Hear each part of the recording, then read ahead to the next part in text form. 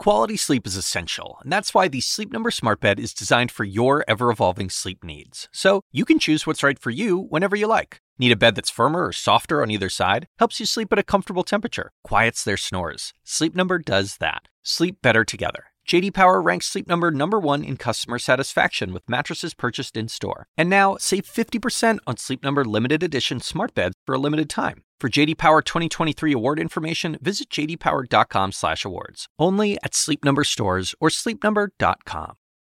This episode is brought to you by Shopify. Whether you're selling a little or a lot, Shopify helps you do your thing, however you cha-ching. From the launch your online shop stage, all the way to the we just hit 1 million orders stage. No matter what stage you're in, Shopify's there to help you grow. Sign up for a $1 per month trial period at shopify.com/special offer, all lowercase.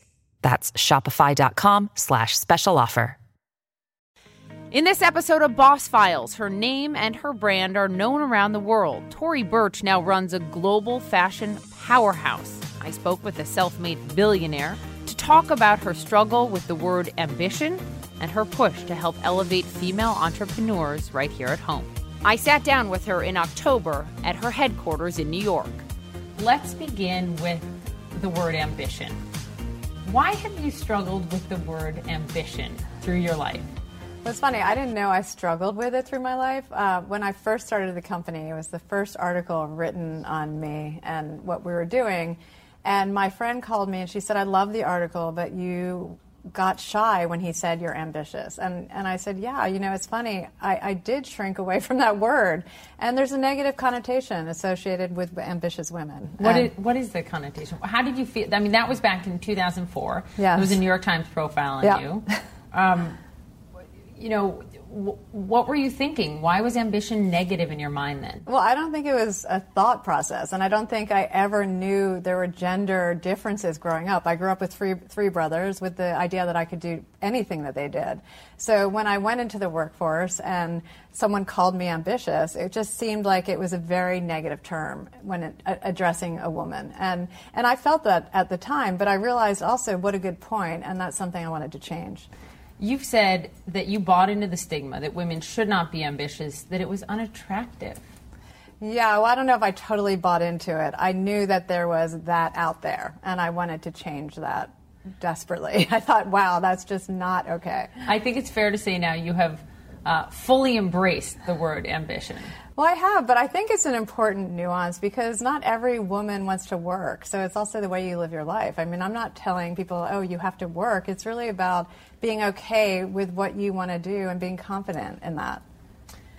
You recently told New York Magazine that there was a, quote, lot of eye rolling when I started my business. So I was reading that and thinking, Tory, what does that mean? Does that mean gender discrimination because you're a woman? Does that mean a perception that, oh, I'm just going to start a little brand? Well, what is that? What was the eye rolling? I felt there was definitely a few pats on my back. And when I went to fundraise, I said I wanted to start a global international business so that I could start a foundation. And in retrospect, I don't really know if I knew what that meant at the time, but I did say it, and I was also told never to say social responsibility and business in the same sentence. Right, never say philanthropy and business in the same sentence. That's so odd because the two do and should go hand in hand. Well, they do and should, and I think now, currently, it's much more, it's commonplace, and I think that's so important. When you think about millennials, that's what they care about. Absolutely. Have you seen that in your own hiring practices? Definitely. They care more what a brand stands for and is than necessarily their paycheck? Well, I've seen that our foundation is good for the bottom line, and that's attracting people to want to work here. It's good for our employees, but then also for our customers. So let's dive into the foundation. When you started this company now more than a decade ago, it was part and parcel of your vision, right? Start a company, do well, be profitable, and use that power and money to start a foundation. What's the goal of the work you're doing on that front? So we started a foundation to empower women entrepreneurs in the United States. And I think at some point we want to be global, but for now, there's so much to do here now. It launched in 2009. We knew we had to be successful before we could start a foundation, and now it's been very exciting the last few years. So walk me through some of the highlights of it. How many women have you been able to help? you've been able to give out $20 million in low-cost loans? Well, with Bank of America, we have a great partnership, and in the last 2 years, we've given over $20 million out, and it's averaging out to over $1 million a month. What are the things that women that get into the program, that get accepted, what do they get? And what have you found that female entrepreneurs need to actually get off the ground and succeed? I mean, first of all, I think they need confidence and they need to believe in themselves. And that's something we talk to them a lot. We mentor them and we do education also. But I think just the simple low-cost capital is making the difference. And I think that we're reaching incredible entrepreneurs. I'm inspired by them. I hear their stories. They often have 2 jobs, and it's amazing.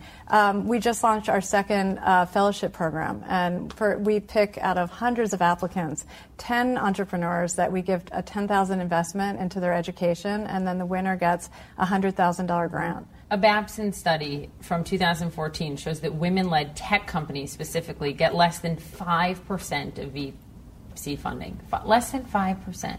Why is this happening in 2016? Why is funding so hard, seemingly, for female entrepreneurs to come by?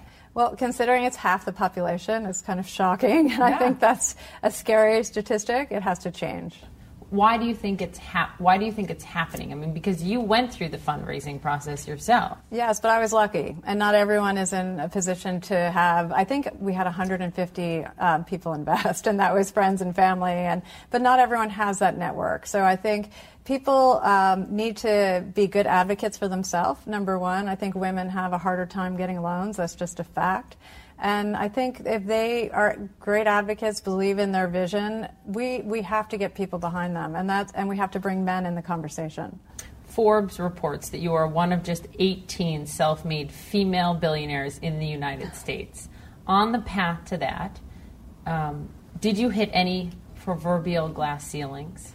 I mean, I think I've hit many. I think a lot of times I don't pay attention. When I first started the company, my parents said, buckle your seatbelt and thicken your skin. And I think that was great advice. I think you have to have a steadfast vision. And I love being ambitious. I love the idea of building a business. But, it's not for everyone. I think people, when you talked about shrugged shoulders and raised eyebrows, I think there was a lot of that. But it's not something I really pay attention to. Along the way, there's been a lot of trouble, but I have to always look forward. You have those blinders on, like the horses, right? Well, I think if you're a leader, you have to, I don't know, I always think about grace under pressure a little bit. And I think that being an entrepreneur, you never know what's coming your way. And I think that there's always something, but you have to manage just the stress. And you have to really get down and believe in your team and what you're doing. When have you been underestimated? Oh, gosh, I'm sure many times. But I think in the beginning of the company, as I said, people thought it was a, quote, vanity project. I didn't really know what that meant. And certainly when you start a business, you work so hard, the hours are so long that for someone to say that, it's a bit ironic. Any stories you can take us into when you think back now more than a decade? And you think, well, if they could see me now. Yeah, I mean, I think it's just been a new set of great things that happen, a new set of issues, and it's all building this extraordinary company. I mean, it's been a surprise, this journey for me. It's been an exciting 10, 12 years, and I often think we're just beginning. I think that you have to find your passion, and that's what we did here, and that's what I did. You have called, back to the capital discussion, you've called access to capital a systematic impediment for women. What about the system needs to change? Because your foundation and this fellowship program helps women that need funding, but you can't help all of them. So what needs to change in the system? Well, I think women have to help themselves to a certain extent, and not every woman wants to work, and that's obviously their prerogative. The system, I think we all need to collectively say that there need to be more women in leadership roles. There needs to be more women on boards, and that's something that I'm working on here.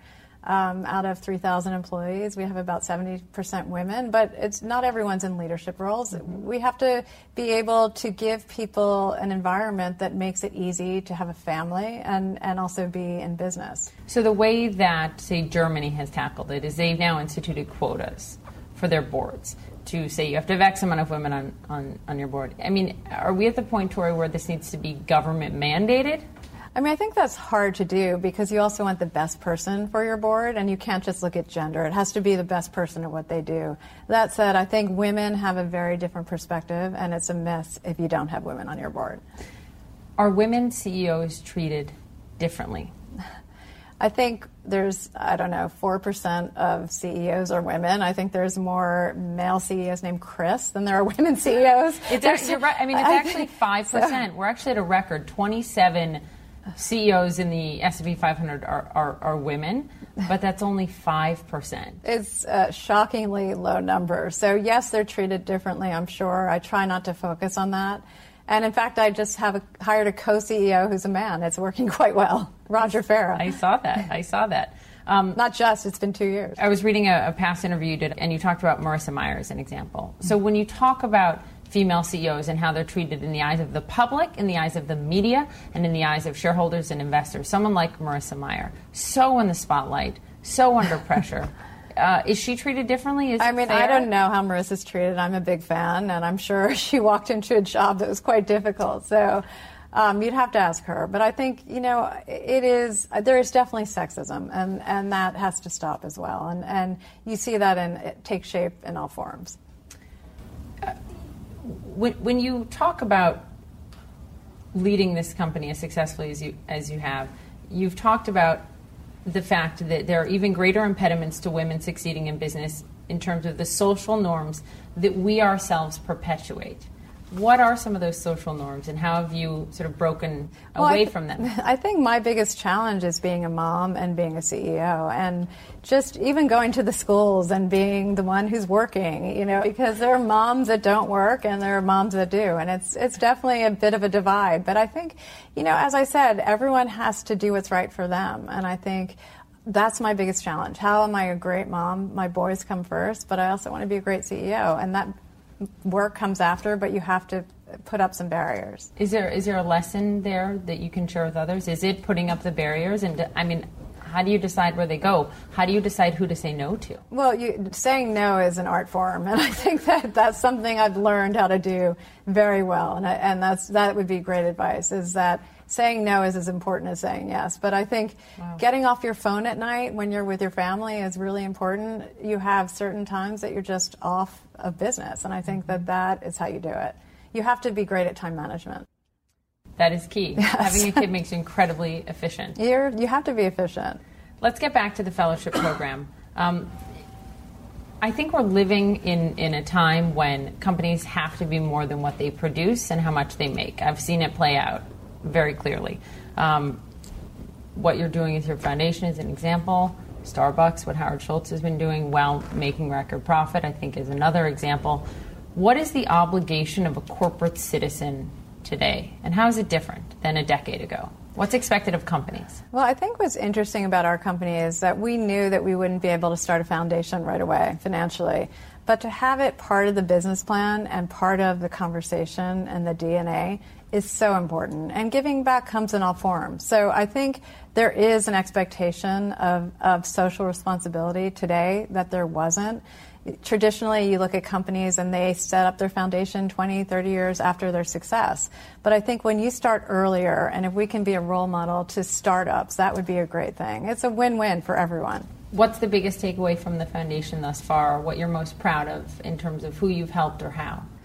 Well, I'm so proud. We have a wonderful president, Lori Fabiano, and I think since she's come on board, I've never really wanted to talk much about the foundation until we had real scale and impact. And I was always worried that it would ever be perceived as marketing because it was so far from that. And so now that we have helped almost 1,000 women get loans, now that we have set up an education program with Goldman Sachs, now that we have our partnership with Bank of America, we have real things to talk about. We want to be the go-to source for women entrepreneurs, and I think we're well on our way. Let's talk about the word just. I have made a conscious decision and effort to take just out of the beginning of my sentences and in my emails. And you've talked about this, how we often, put, well, I just had an idea, or I just thought you should know this.